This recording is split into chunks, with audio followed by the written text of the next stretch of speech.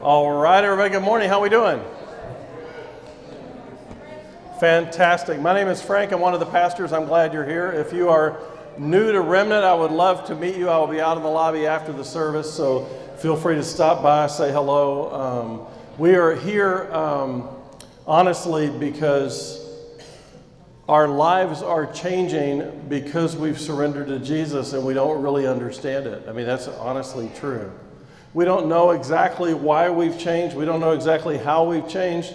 But what we know is the moment we surrendered to Christ, things started happening within us and we're becoming different people. So we come back every week to surrender more so we can be changed more. And we've been looking at this book. It's at the very end of the Bible and it's called Revelation. It's called Revelation, not shuns. There's only one revelation. And we've been talking about how that revelation is Jesus Christ himself. We talked about how in this book, it's not a book that's designed to confuse people. It's not a book that's supposed to be cryptic or have hidden messages or subliminal messages or any of the weird things everybody talks about. It's a book that's supposed to show us Jesus revealed very clearly. It's to unveil to us who Jesus is and what will soon take place. We also learned that the first 65 books of the Bible are the foundation for Revelation. Books like Daniel and Ezekiel and Genesis and Thessalonians and Matthew. There's actually almost nothing new in the book that hasn't previously been discussed somewhere else. And so when you find yourself studying Revelation,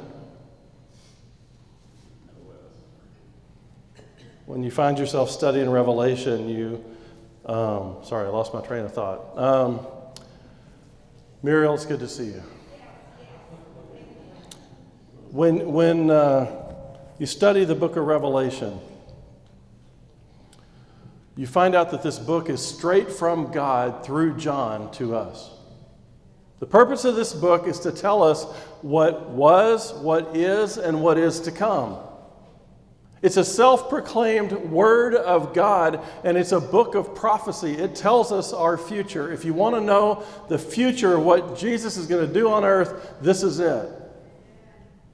Last week, we covered what was. We saw Jesus as he really is. We saw Jesus tending to the 7 lampstands that were in the 7 churches, and we learned that he has angels and pastors over those churches, and he holds everything in his right hand.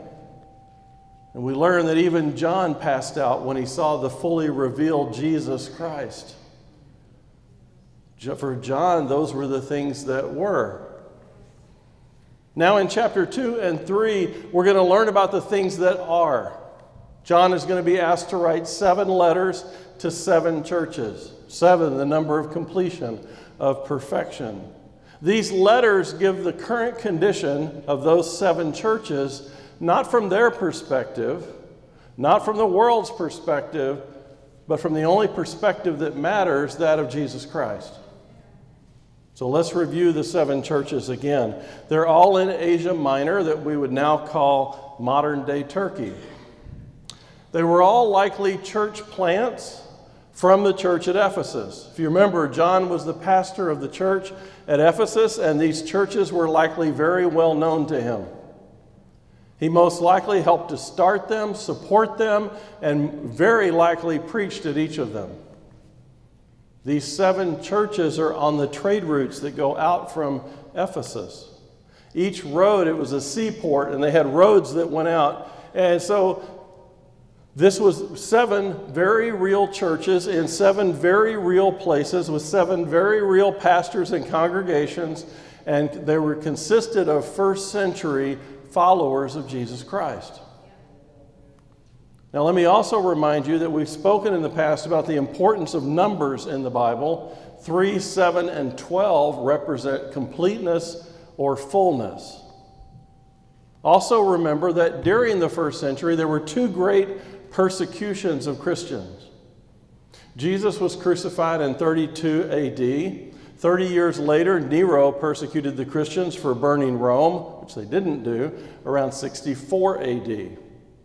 Both Peter and Paul were martyred during that persecution in 64 AD. Then about 30 years later, in 98 AD, Domitian began persecuting Christians. At that time, John was the last remaining apostle, and he most likely wrote Revelation while that persecution was amping up somewhere in about 95 AD. The first letter is to the church at Ephesus. This city is very important to understand. It's an important city in Asia Minor. It's on the coast. It's a huge seaport. It likely had 250 to 300,000 residents at the time of the first century. That's just a little smaller than Tampa.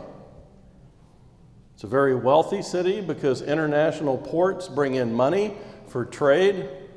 In addition, it's a hub for the Roman road system. If you landed at Ephesus, you could go anywhere in Rome on their Roman roads. The Romans built over 600,000 miles of roads. Ephesus is the hub of this region. The spokes that go out from Ephesus on these roads are to the 7 different churches. In the time of Romans, it bore the title of the first and great metropolis of Asia. Ephesus was a big deal. It was distinguished for the Temple of Diana, who had their chief shrine for its theater, which was the largest in the world and could seat 50,000 spectators. It was, like all ancient theaters, open to the sky, and it is here where they frequently exhibited wild beasts in fighting with men.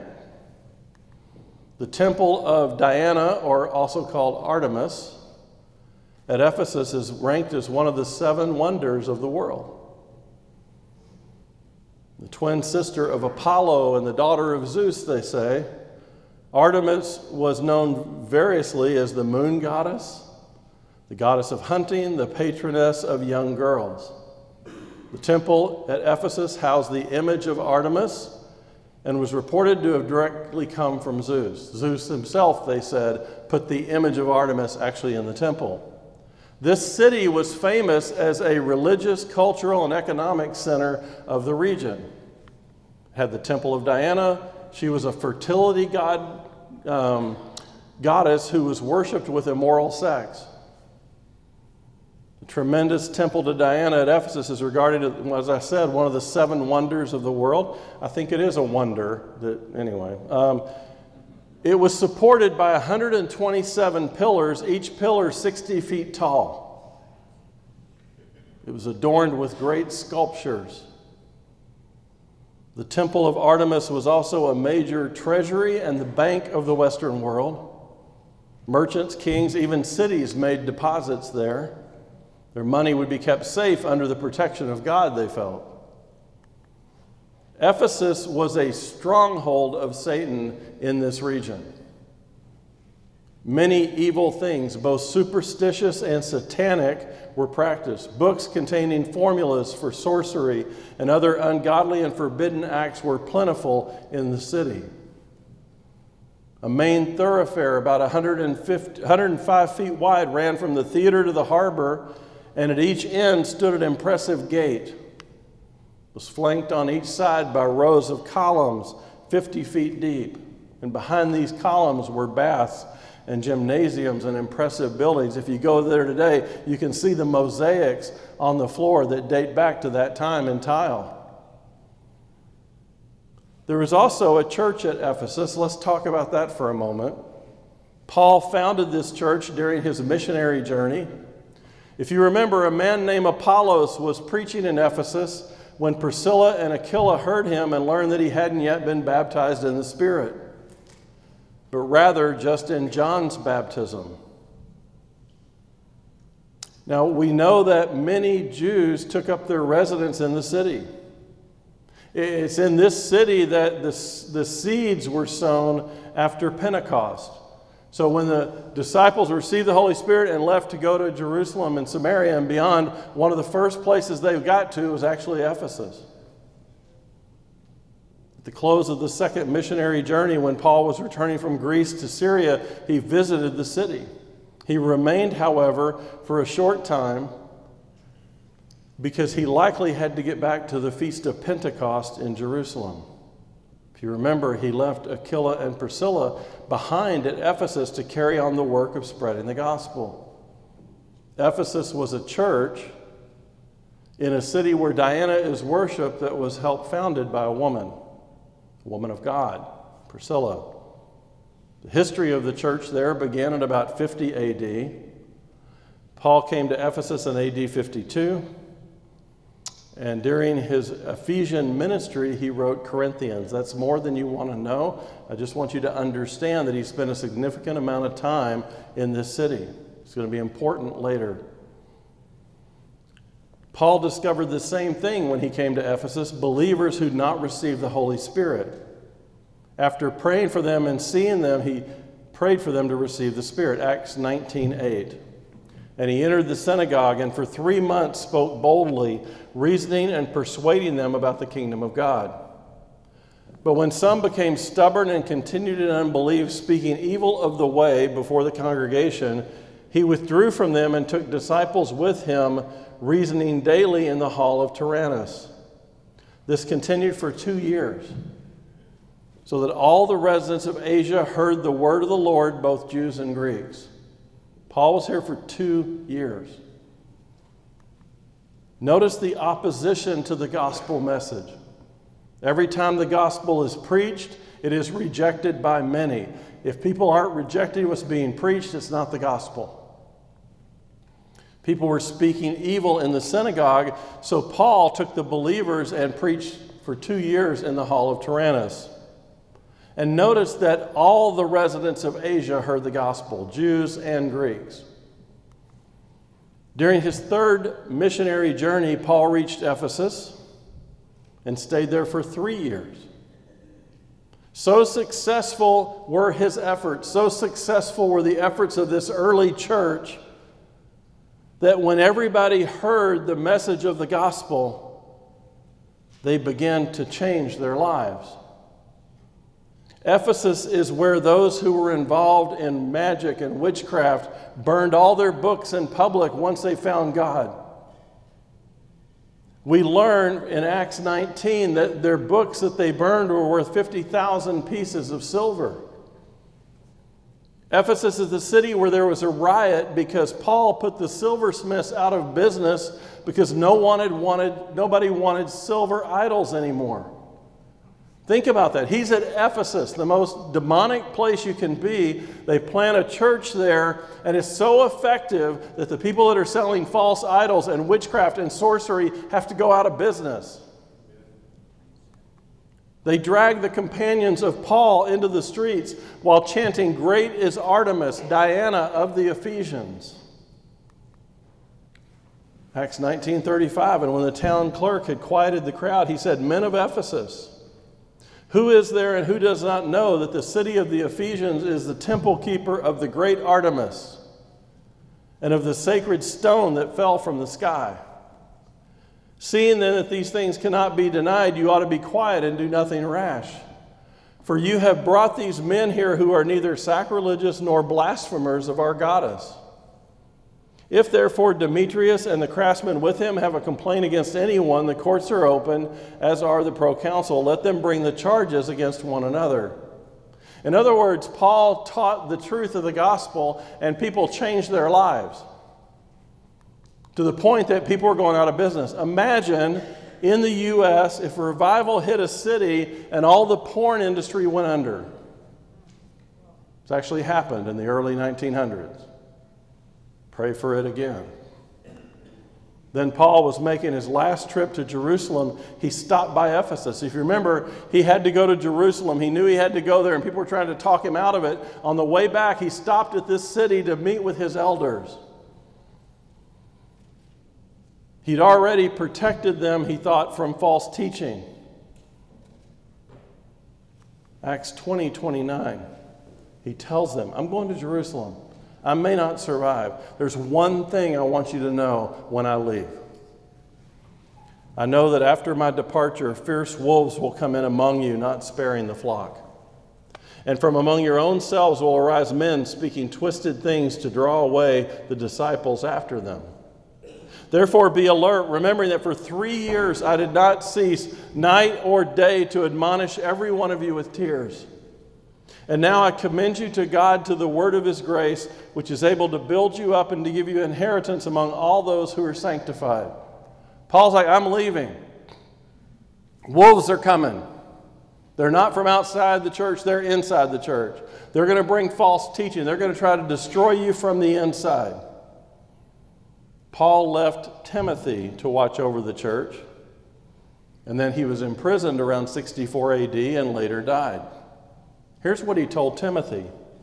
As I urged you when I was going to Macedonia, remain at Ephesus, so that you may charge certain persons not to teach a different doctrine, nor to devote themselves to myths and endless genealogies which promote speculation rather than stewardship from God that is by faith. He not only told the elders to watch out for false teachers, he told Timothy, I'm leaving you here, but don't be afraid to challenge false teaching inside the church. So Ephesus was a city that is crucial to the spread of the gospel. False teachers were a huge concern. Paul protected them from false teaching when he was there. Then he warned the elders that these teachers would arise within the flock. And finally, he goes to his protege Timothy, who's going to serve there, and he says, please hold on to the truth. In the 6th century AD, the Roman Emperor Justinian started a magnificent church to John's memory at Ephesus. So at about 560 AD, they built a church to John's name, to St. Basilica. It continued to play a critical role in the early church. A long line of bishops in the Eastern Church lived there. In AD 431, the Council of Ephesus officially condemned the Nestorian heresy, which taught that there were two separate persons, one divine, one human, in the person of Jesus Christ. They denied his deity. So let's go to Revelation 2. With that understanding in mind, the big city, the temple, everything there, Jesus says this, to the angel of the church in Ephesus, write. Now, we talked last week about how cool it would be if every church had their own little angel. And I pray there's an angel over Remnant. But it's unlikely that if God wanted to communicate with an angel about the condition of a church, that he would write a physical letter. I think God had better ways of communicating with angels. In addition, the angel of the church would already know the church's spiritual condition. The word in Hebrew for angel means messenger, the one who's responsible for delivering the message from God to the congregation. Since this is a physical letter going to real churches, many people believe that the angels in his hand are the pastors of those churches, the ones responsible. That's incredible to me because we see that each of these churches has huge issues. But the pastor, the angels, the messengers, however you want to look at it, are still in the right hand of Jesus. You got to remember that. Throughout these letters, no matter what Jesus complains about, he's holding them in his hand. They're not going to go too far. They're not going to have too many. He's holding them. He's supporting them, allowing them, and growing them. And he's walking among the church lampstands, tending to them. I would rather know that I'm in the right hand of Jesus, that we together are in the right hand of Jesus, than to know we have an angel assigned to our church. But I like the idea of both. So we'll just go with that. Now think about this. John is told to write a letter to the messenger or pastor at Ephesus. And as he begins writing, it has to dawn on him, I'm writing to me. This letter follows the same pattern of the other 7 letters, so let's look at it. There's an introduction from Jesus. There's a commendation, this is what you're doing well. There's a condemnation, this is what you're not doing well. And then it's followed with a call to action. Every letter is very similar. For the most part, all 7 letters follow the same pattern with 2 exceptions. For the church in Smyrna, we're going to see there are no words of condemnation, so we'll pay attention to that. And for the church at Laodicea, there's no words of commendation. Ouch. For the church at Laodicea, there's no positive words flowing. We'll find out why when we get there. To the angel of the church in Ephesus write, the words of him who holds the 7 stars in his right hand, who walks among the 7 lampstands. Jesus identifies himself to the church by describing the vision that had just been revealed to John. He holds 7 stars and he walks among the lampstands of the church. They emphasize the authority of Jesus in the church, his immediate presence with the church. He's walking among the lampstands. It stresses that Jesus is central to the church and should be recognized as central to the church. When you see Jesus walking among the lampstands, don't forget the brightest light in that moment is coming from Jesus himself. He holds. The Greek word is an emphatic and complete word. It means he holds them securely. He's not going to lose them. He's not going to drop them. He's not holding on loosely. He holds them. He's got the churches in his right hand. Revelation 2:2. I know your works, your toil and your patient endurance, and how you cannot bear with those who are evil, but have tested those who call themselves apostles and are not, and found them to be false. In other words, Jesus says, look, I know you did what Paul asked you to do. False teachers came and you tested them and you've recognized them and you claim them as false. I know you're enduring patiently and you're bearing up for my name's sake and you haven't grown weary. Jesus is like, yes, you're doing what I asked you to do. Jesus describes for John the way things are at the church of Ephesus. He says, I know. He's the only one who really knows the spiritual condition of any church or its members. Remember, his eyes were penetrating like fire, seeing everything, burning through fake effort, pretenses, false things at the church. He's revealing what's true, a searing penetration of truth into the church. Jesus' opinion about the church is the only thing that matters. It's no mystery to him. He sees everything. There may be sin or corruption hidden in a congregation, but it's not hidden from Jesus. He would say the same thing to us today, both as individuals and as a congregation. I know your works. And more importantly, I know the heart behind your works. I know when you're faking it. I know when you're not. So what is the spiritual condition of the church at Ephesus? Jesus lists 7 commendations. I know your works. I've been watching you. I know what you've been doing for the gospel. I know your works, Jesus says. I know your toil.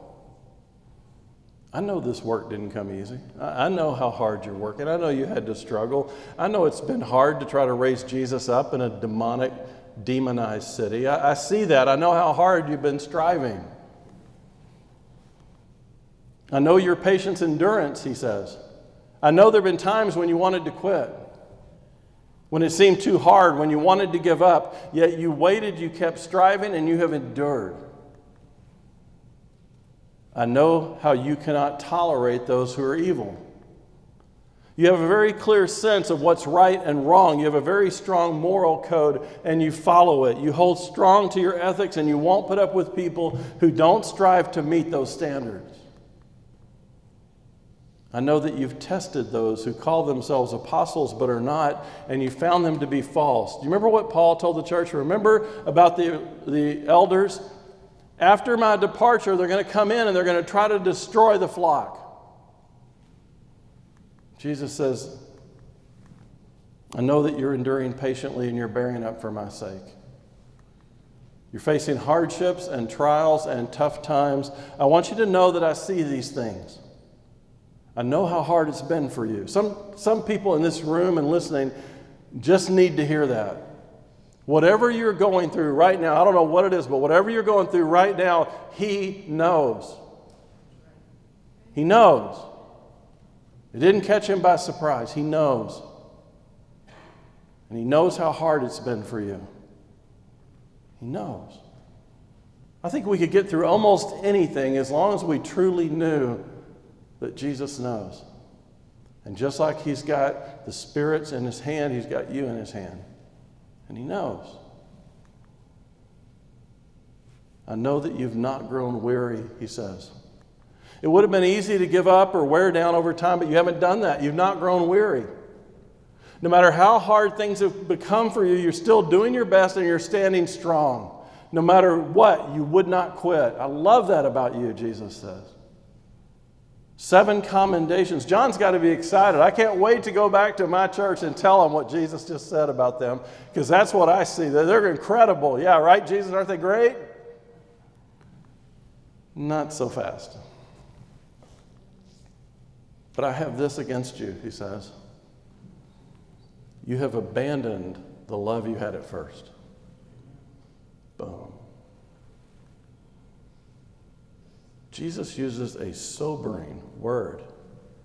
Nevertheless, despite all that I just said, despite everything I just said was great, despite all that, despite all the good in the Ephesian church, I have something against you. You've abandoned or left the love that you had at first. Now, many have misquoted this verse over the years. You've lost your first love. They hadn't lost it. They know where it is. They walked away from it. Much worse. It's not like they're going, oh, I got to get back. I got to find him. I don't know where he went. They're like, oh, I know where he is. I'm just not going there.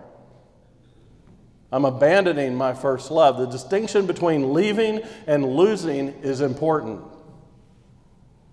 Something can be lost by accident, but leaving is a deliberate act. May not happen suddenly, but it's a deliberate choice. When we lose something, we don't know where to find it. When we leave something, we know where to find it. We're just choosing not to look for it. Though they had left their first love, notice that everything looked great on the outside.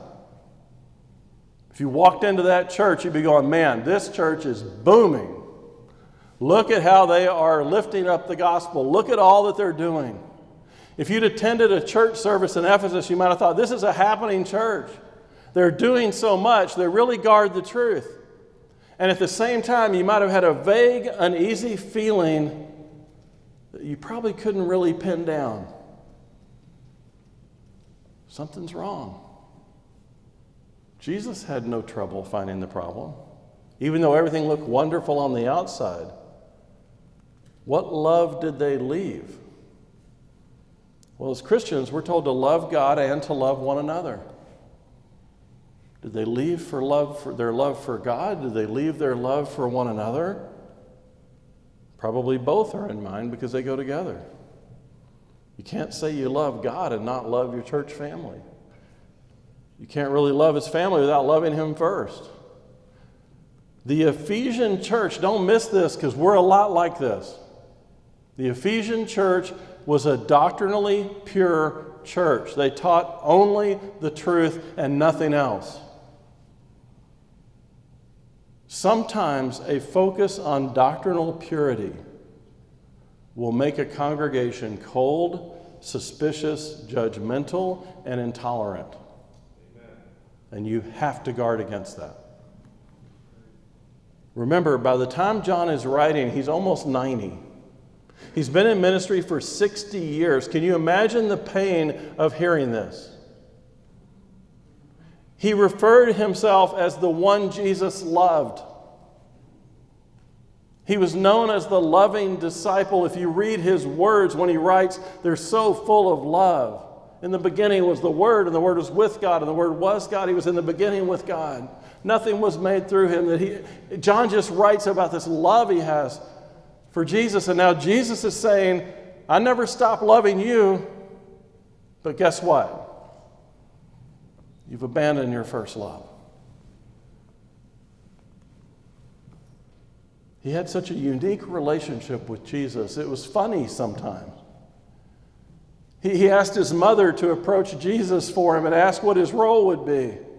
And Jesus responds in a funny manner. He calls James and John sons of thunder. They were nothing like sons of thunder.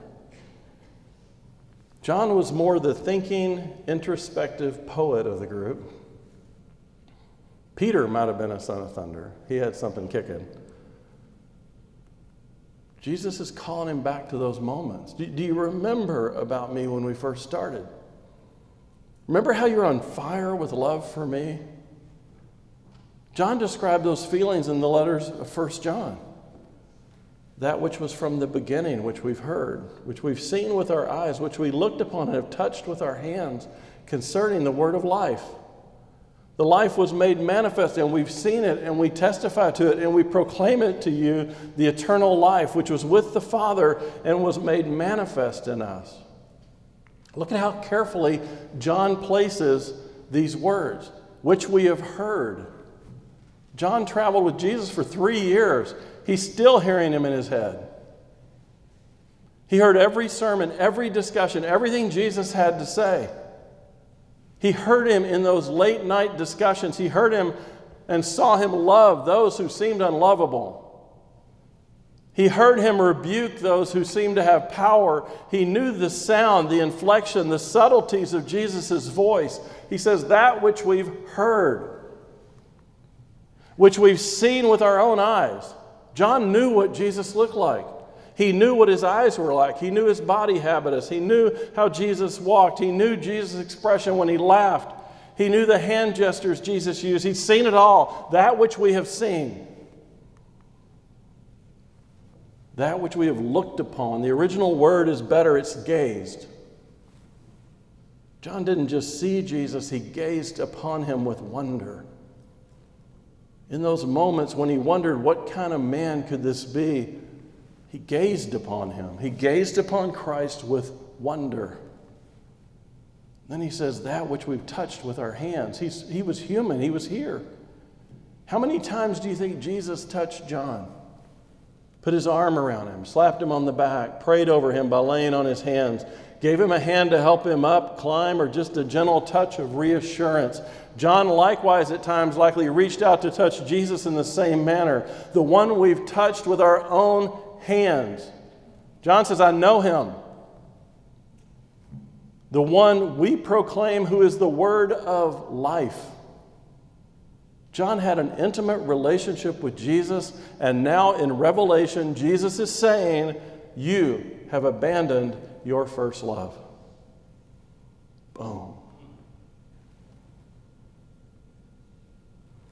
How does the last remaining apostle, the leader of the church at Ephesus, the writer of 5 different books of the Bible, lead a church that's lost its first love?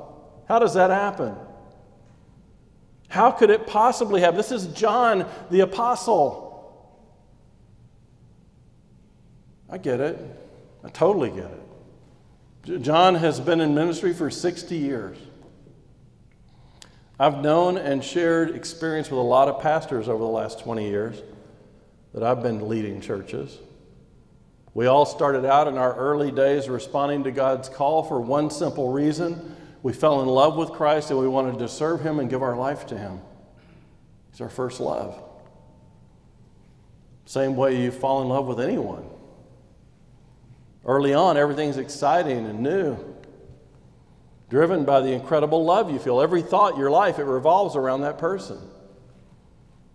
But after some years of ministry, things change.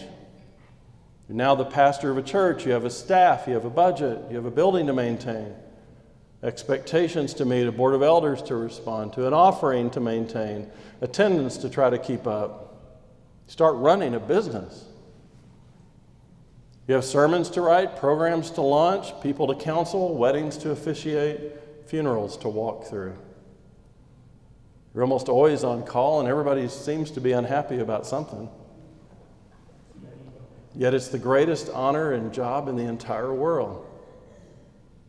You get to serve Jesus, and you lead others to do the same. You get to teach the Word of God, and you get to see people's lives change. You get invited into the most intimate moments of people's lives. You get enormous support from those in the church. But sometimes in the quietness of your soul, when you're all alone, you ask yourself, how did I get here? You see, because it's so easy in ministry to get so involved with the church that you set Jesus aside. It happens to so many pastors. And pastors are leaving the ministry in droves. They're unable to reconnect to their first love because the ministry they developed actually prevents it. It's not just true of ministry. It can happen to any of us. We can, over time, abandon or leave our first love. We haven't lost it. We just ignored it. We stopped watering it, stopped tending to it, stopped fertilizing it, and it didn't grow. It can happen in any loving relationship. Great marriages learn how to reconnect with their first love. There's a definite, sure difference in their relationship with Jesus. Things aren't like they used to be. It isn't that we expect to have the same excitement we had when everything was brand new in our Christian walk, when you couldn't wait for the doors to open, you couldn't wait to be around the people of the church.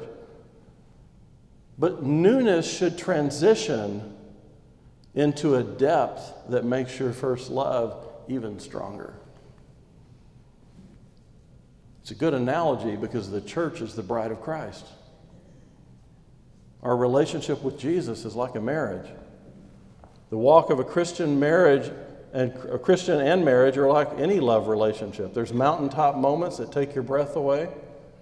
There's valleys that seem so dark in between, that a lot of flat land that just seems to go on forever.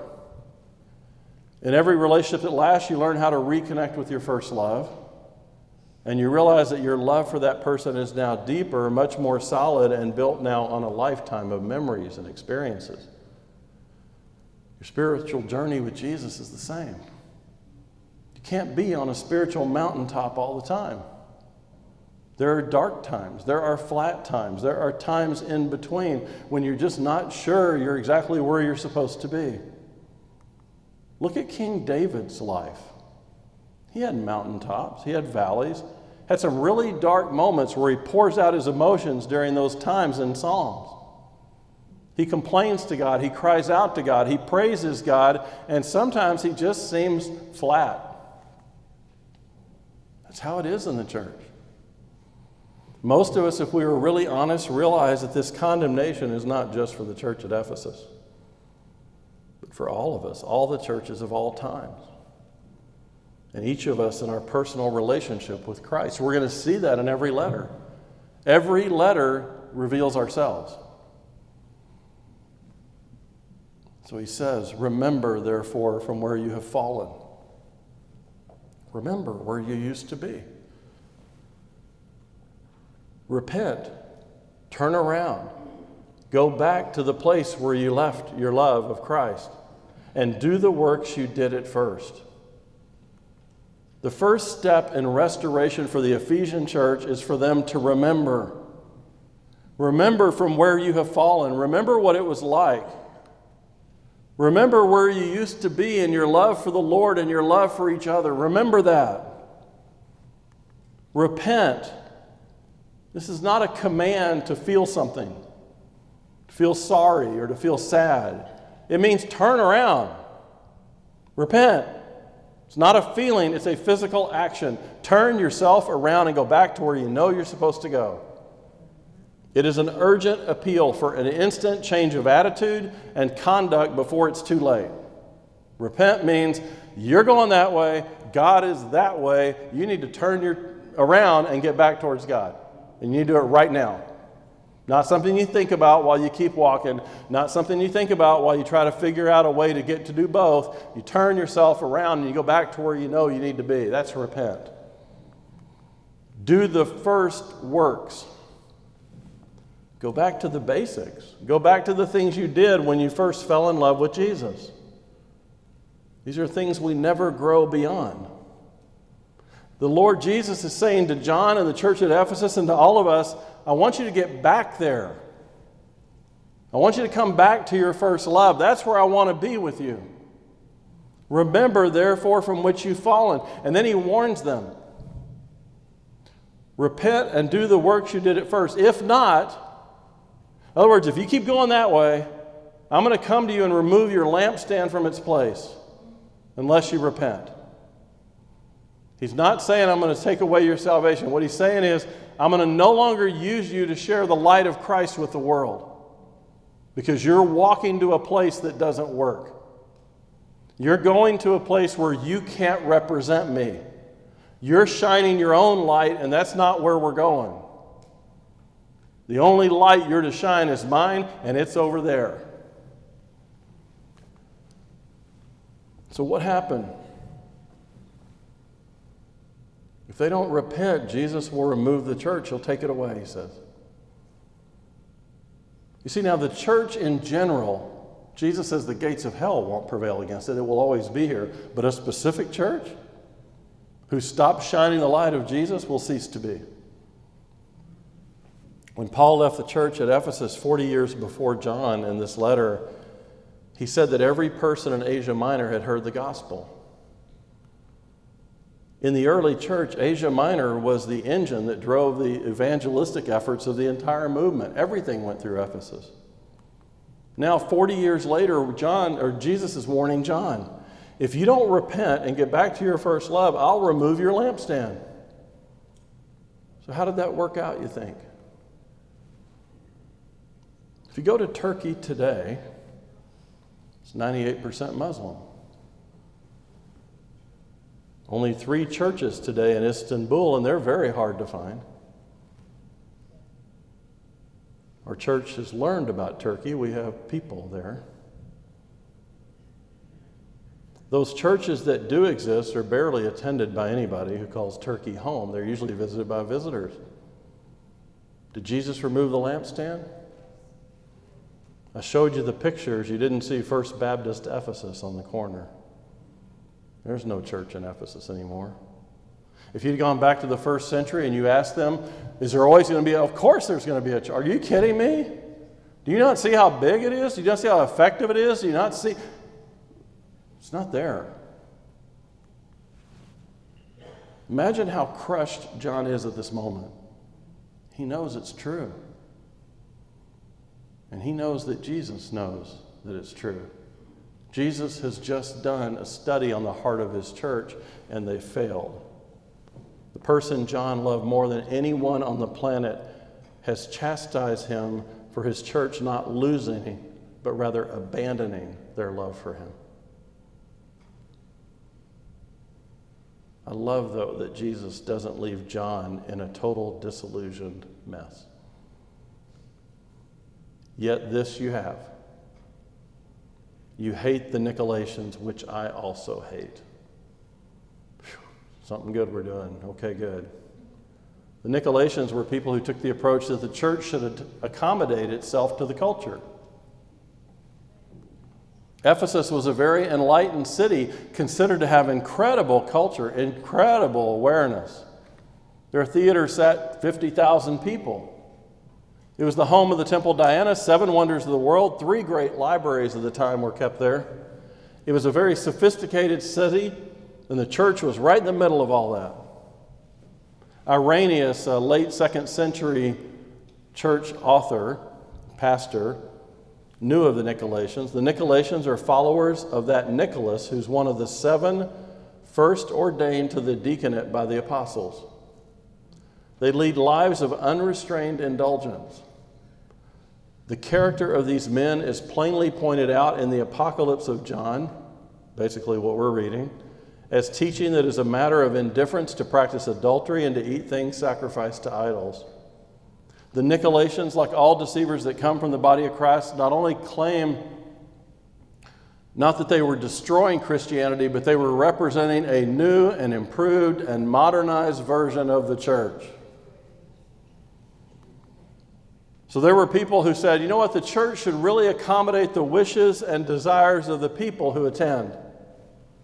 The church needs to compromise and get along, be more relational. Bring in what's good for society and enhance the church with it. There are plenty of Nicolaitans in our society today and in Sarasota every weekend. They tell you, you need to connect with people. You see, the reason your church has empty seats, the reason it's not growing is you're not connecting with people. You're not entertaining them. People need to be entertained before they can hear the message of Christ. If they always feel good, they'll keep coming back. The problem is that the church was never developed to connect people to the church. We were instructed to connect people to Jesus and let the church grow out of His truth, not our fallacies of what we think a church should look like. But let me just say this as clearly as I can. We get the word church from the word ecclesia in Greek. It literally means those who are called out. What's a church? People who are called out. People who are set apart. People who are called out. What are they called out of? The world and its culture. Do not be conformed to this world. Be transformed by the renewal of your mind. The one thing the church should be clear is we are not the culture and the culture is not us.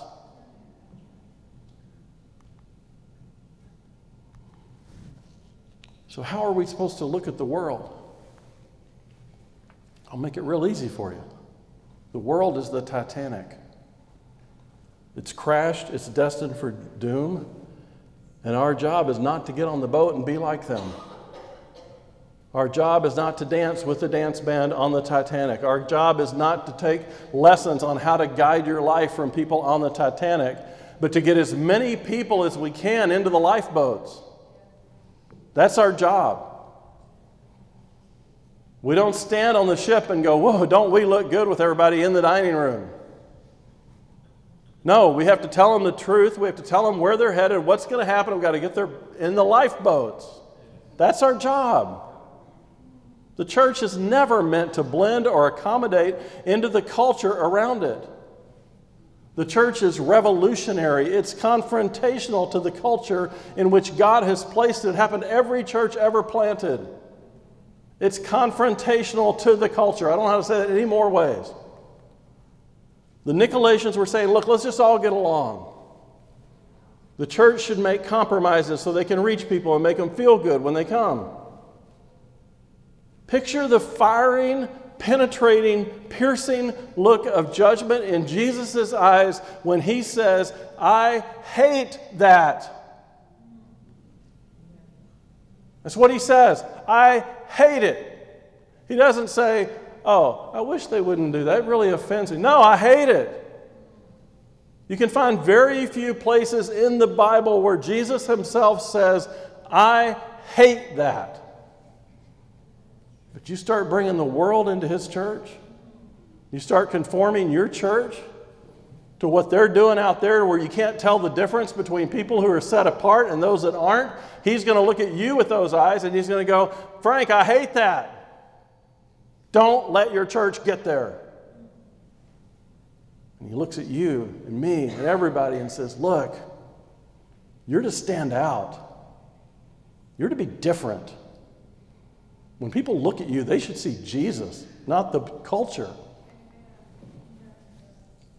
Now, these are powerful words, and they're even more powerful because they came from our Savior who is rich in love. We just sang how great is love. If we could only fathom your love, well, His hate is just as bad.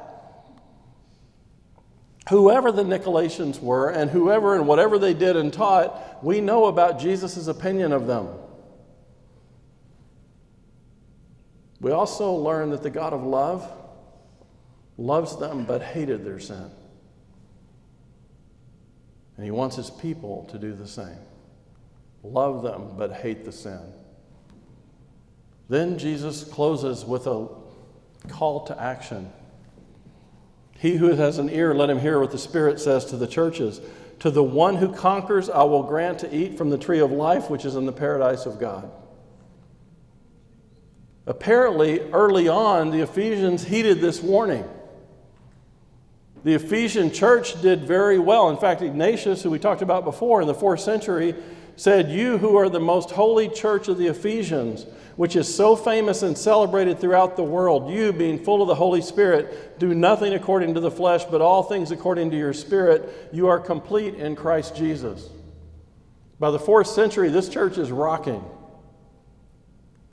It seems like they returned to their first love. without compromising their doctrinal purity. It's not always an easy balance to keep, but it looks like they kept it for a little while. The promise is that these overcomers, those who sustain themselves, can return to eternal life and eat from the tree of life.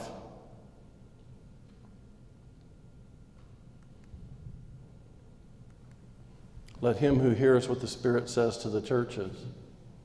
Notice it says to the churches, not to the church. Each of these letters is for all 7 churches and for us.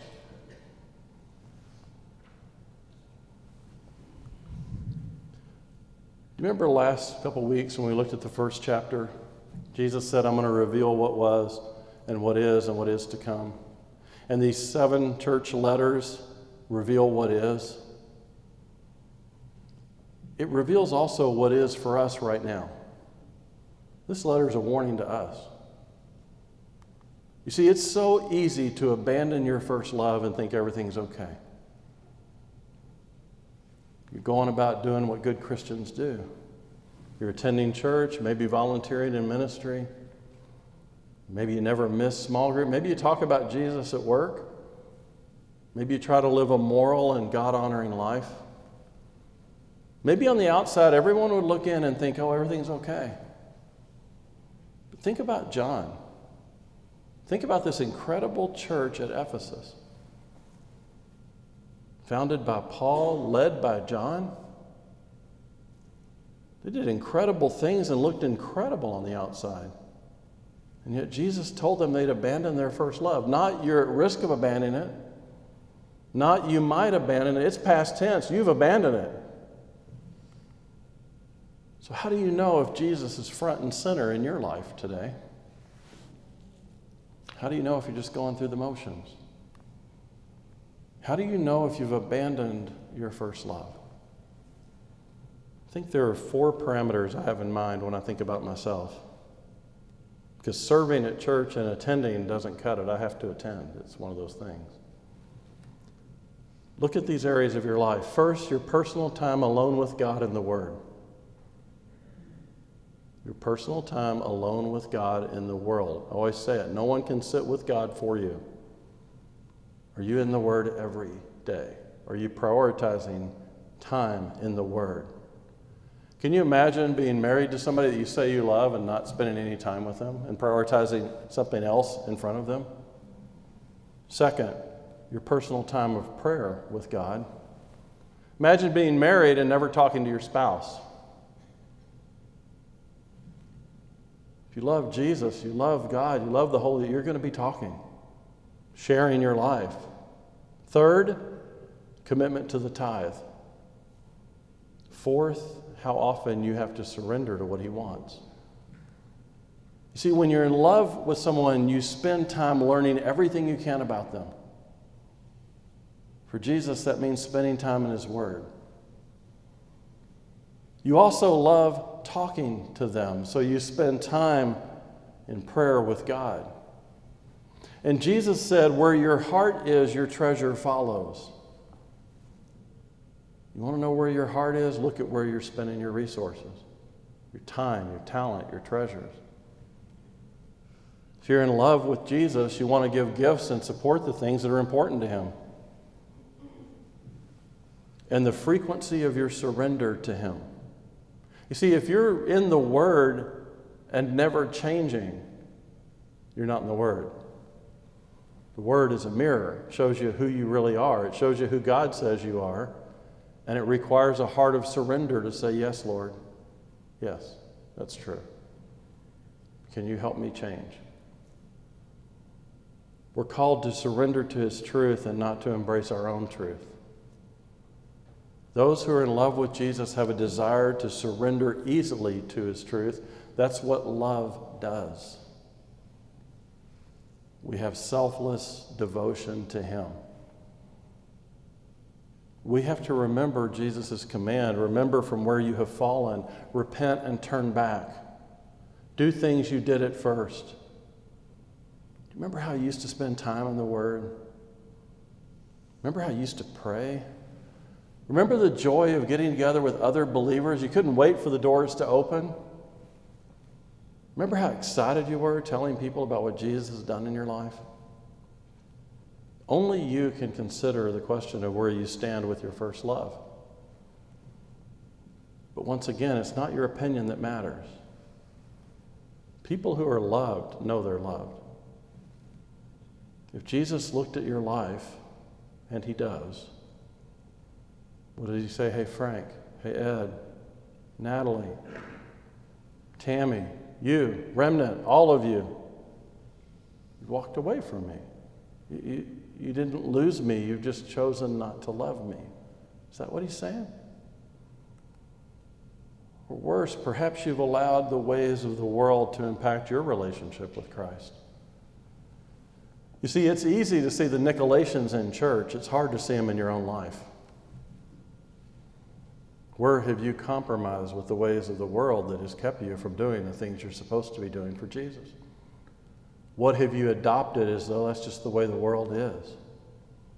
When Jesus called you to stand out and be different, to not surrender to money, to not surrender to the ways of the world, to transform your mind.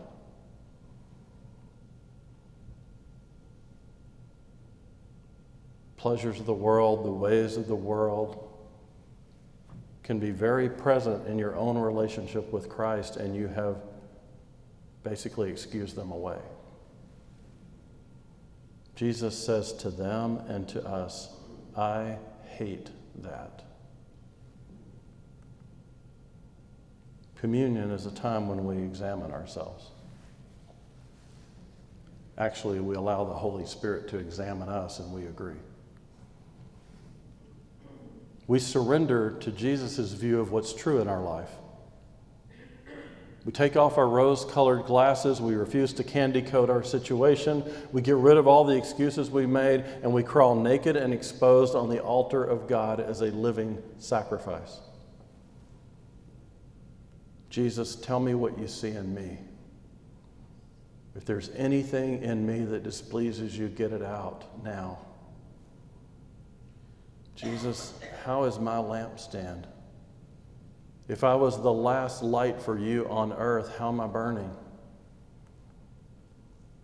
The night before Jesus was crucified, he established the Lord's Supper. A new covenant, he said, in his blood. He took with bread, said it's his body. Took the wine, said it's blood shed for us. God taught us through Paul to make sure that when we take communion, we examine ourselves.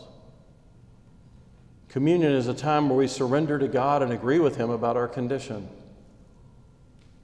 Saved, sealed, delivered by the Holy Spirit, but still wrestling with flesh, still potentially allowing things of the world to penetrate our relationship. Choosing to take communion is essentially your way of signing the consent form.